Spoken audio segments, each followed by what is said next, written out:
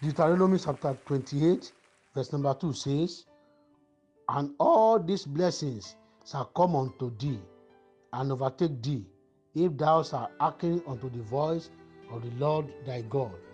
Therefore, as you step out this day, I speak increase over your life and destiny in Jesus' name. I bless this new day and I speak increase into every hour of the day in the mighty name of Jesus Christ. Your money shall be blessed. Your noon shall experience increase. Your night shall be joyful. I decree breakthrough upon you on every side in the name of Jesus Christ. Everywhere you turn this day, it will be blessings spilling out for you in the mighty name of Jesus Christ. Amen. Thank you and God bless you.